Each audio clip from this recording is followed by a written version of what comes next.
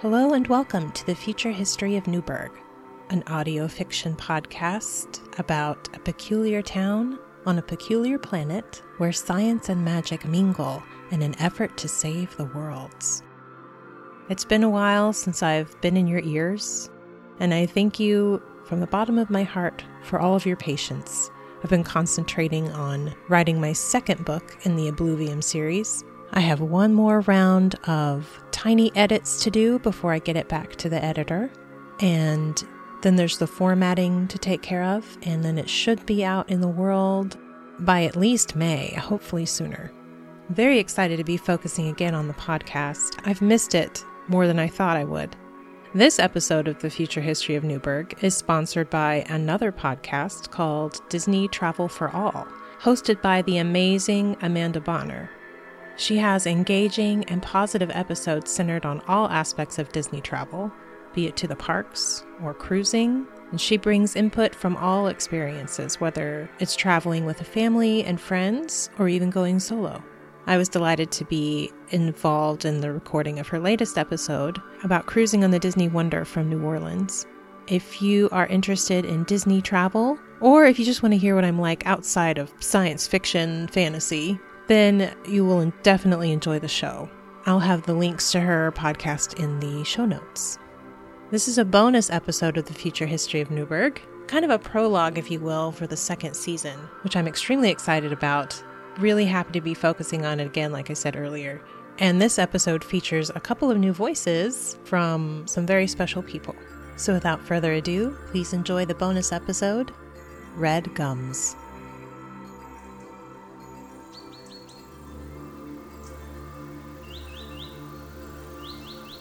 With her foot, Ginny flipped the black and white soccer ball up and onto her toe. Then she tossed it in the air in front of her, where she bounced it on one knee before it fell back to the grass. She rested her right foot lightly on the ball, with the left foot close beside it.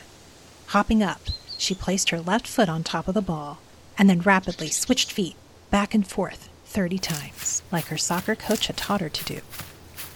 She ended this drill with a kick, dribbling the ball around the jungle gym and weaving through the trees with a vigor and dexterity only to be found in youth.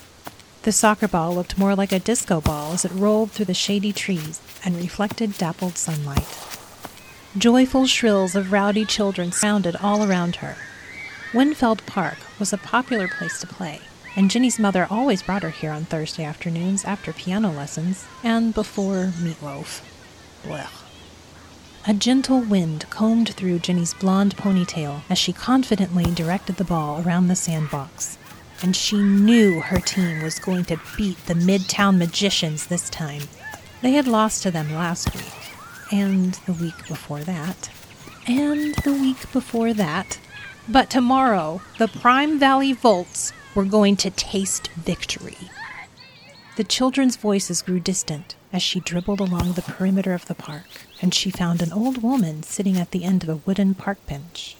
The draggled coat she wore looked big enough for the woman to get lost in, and 2 brown socks were rolled down to worn-out brown loafers at the bottom of her drab floral skirt. The elderly woman sat slumped, looking sad and utterly alone. Ginny lightly kicked the ball closer to the bench. "Hi," Ginny said meekly. The old woman didn't acknowledge her. 2 sparrows flitted around the woman's head and then flew to a nearby tree. She didn't acknowledge them either. Ginny tapped the soccer ball with her toe. "Do you want to see a cool trick?" At this, the woman quickly turned to face Ginny, and she could see the woman's eyes had brightened a bit. With a flick of her toe, Ginny hiked the ball into the air and bounced it from one knee to another. The old lady didn't seem to watch the ball, but kept her eyes on Ginny's face instead. "Cool, huh?" Ginny asked. The lady didn't answer, but she did maintain an interested expression. "Are you here watching your grandkids play?" She peered closer at the deep creases in the lady's face. "Your great-grandkids? Which ones are they?" Ginny looked over her shoulder at a group of unruly middle school boys playing full-contact checkers on a massive holographic board. Her great-grandkids must have been among them. "You look lonely. Do you want me to keep you company?" Ginny asked. The woman's grin grew, but she still didn't answer. I'm kind of lonely too. No one wants to play soccer with me, and my mom is playing with my baby brother on the slide. I'm not going on the slide with him. Last time we went down the slide together, he was in front of me and I was holding on to him, and he pooped his diaper right as we slid down. All I can say is that was a long, stinky mess. We both had to go home and change clothes, so no more slide for me. Ginny's face crinkled at the smelly memory. The old lady's grin didn't waver. Do you want to see another trick? The withered woman's eyes became even wider, and a smile spread crookedly across her face, pressing her wrinkles together like a deflated accordion. Excited to have an audience, Ginny kicked the ball up in the air, then ducked under it, attempting to catch it at the back of her neck. She failed. The ball bounced off her back and across the feathery grass. Aw, I can do it most of the time, she said, a little embarrassed. Before the ball rolled far, it disappeared and reappeared, hovering over Ginny's purple comm ring.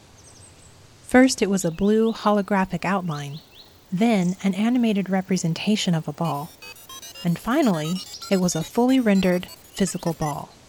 The elderly woman continued to smile and stare at Ginny, as intently as a dog watches a hand with a treat in it. Okay, I can't do that trick most of the time. I'm still working on it. She smiled sheepishly and closed the soccer ball app on her comm ring.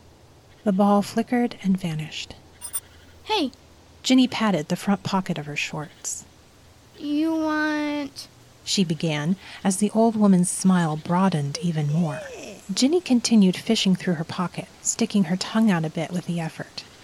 Finally finding what she had been searching for, she held them out triumphantly toward the lady. Do you want some red laces from Cora's confectionery? The woman's milky eyes were eager and hungry, and her smile stretched even wider, revealing empty red gums. Stepping closer with the candy dangling from her fingers, Ginny could see the pink skin of the old lady's scalp beneath wisps of straight white hair that lay smooshed against her head in some places and stuck out at odd angles in others. With knobby fingers, the woman took the candy lace from Ginny's hand. Ginny blinked at her toothless mouth and wondered if she would even be able to chew the gummy candy.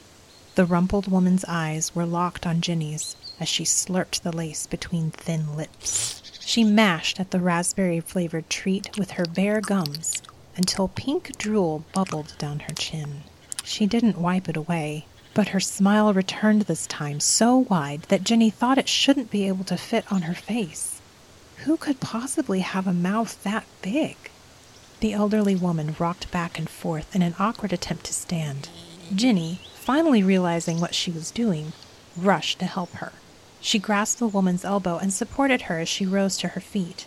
Her eyes never left the little girl's face as she pointed a knotted finger toward a place behind them, away from the park. What is it?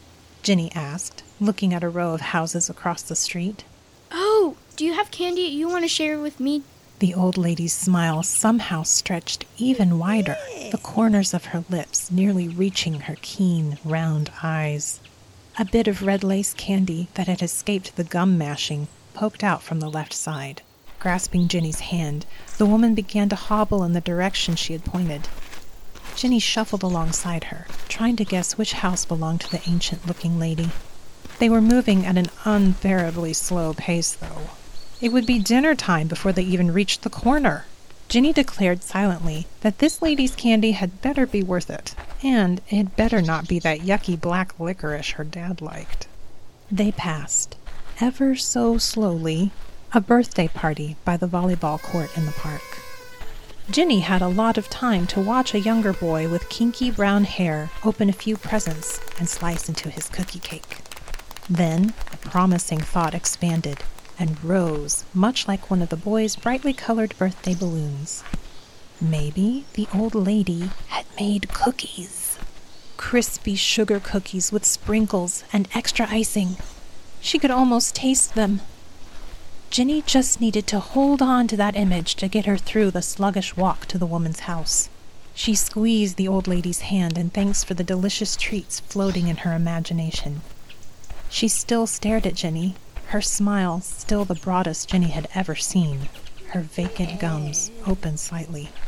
After what seemed like hours of listening to the old woman's worn brown loafers scrape the sidewalk, they finally reached the corner of the park where they would cross the street to the houses.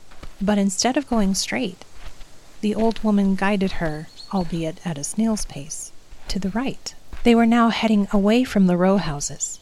Ginny crumpled her face in confusion. If the old biddy wasn't taking her to her house, where were they going? Perhaps she worked at a bakery. This was getting better and better. They had nearly stepped off the curb in the direction of a street lined with shops and office buildings when Ginny heard her name called. There you are! Ginny's mom looked harried as she marched toward the corner. Her mousy hair was pulled into a ponytail at the back of her head. She wore white jeans with grass stains at the knees and a 10-month-old baby strapped to her chest. Virginia, I have been looking everywhere for you. Mom! Ginny groaned at the revelation of her full name. It's such an old lady name. Oh, sorry. She glanced at the old woman, who didn't appear offended, judging by the fact that her avid smile was still frozen in place. Who is this? Her mom asked pleasantly, but also with a furrowed brow. Ginny's little brother, Wyatt, repeated his mother's query in a high-pitched tone. Who dis? Ignoring her little brother, Ginny said, This is... I never got her name, but I met her at the park. She was watching her great-great-great-grandchildren play. Ginny added an extra great, now that she had experienced how slowly the lady walked. I shared my candy with her, and she was going to get some right now to share with me. Maybe even cookies! Honey, can I talk to you for a second? Ginny nodded as her mother tugged her a few steps away from the old woman. Sweetie, you just don't leave with other people, no matter how nice they seem. Wyatt echoed in his tiny voice. Mad how nicey. Ginny's mom threw her hands out to the side and continued, Especially with people I don't know. Wyatt in turn flung his arms out and mimicked, Specially Pete, no. Now come on, I have to get the meatloaf in the oven. Ginny groaned again. But I hate meatloaf. Meatloaf. Wyatt said. Pardon us, Miss, Ginny's mother turned around to speak with the old woman, but she wasn't there. Where'd she go? That's odd. Ginny yawned. I don't know. Ginny's mother uttered suspiciously. Come on now, time to get home. Ginny shambled along behind her mother as they made their way to the SkyTrain platform. After shuffling next to that strange old lady for so long, her mom seemed to be speed walking. She also wasn't in a hurry to get home to a meatloaf dinner instead of sweet and crunchy iced sugar cookies. Ginny fiddled idly with the remaining red lace in her pocket. She wondered if when she got old and all her teeth fell out, she would be like the old woman and slurp up the stringy candy like noodles, or cut them with a knife and fork. Only time would tell.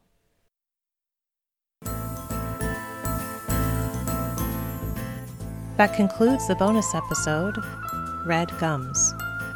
The Future History of Newburgh was written, produced, and narrated by R. Don Hutchinson.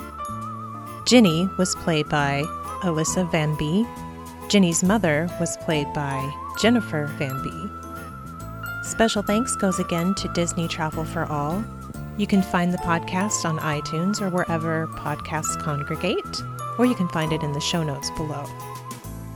If you enjoy The Future History of Newburgh, please subscribe and give us a review and a rating on iTunes. It will really help other people find the show. To purchase my books, you can visit Amazon or rdonhutchinson.com. Both of those links will be found in the show notes. As always, thank you so much for listening, and thank you for helping the story unfold. She was watching her great-great-great-grandchildren play. They were praying at the park.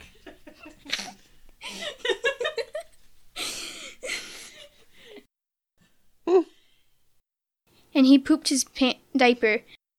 Gross. And he pooped. Oh, sorry. You're gonna be in a blooper. Yeah!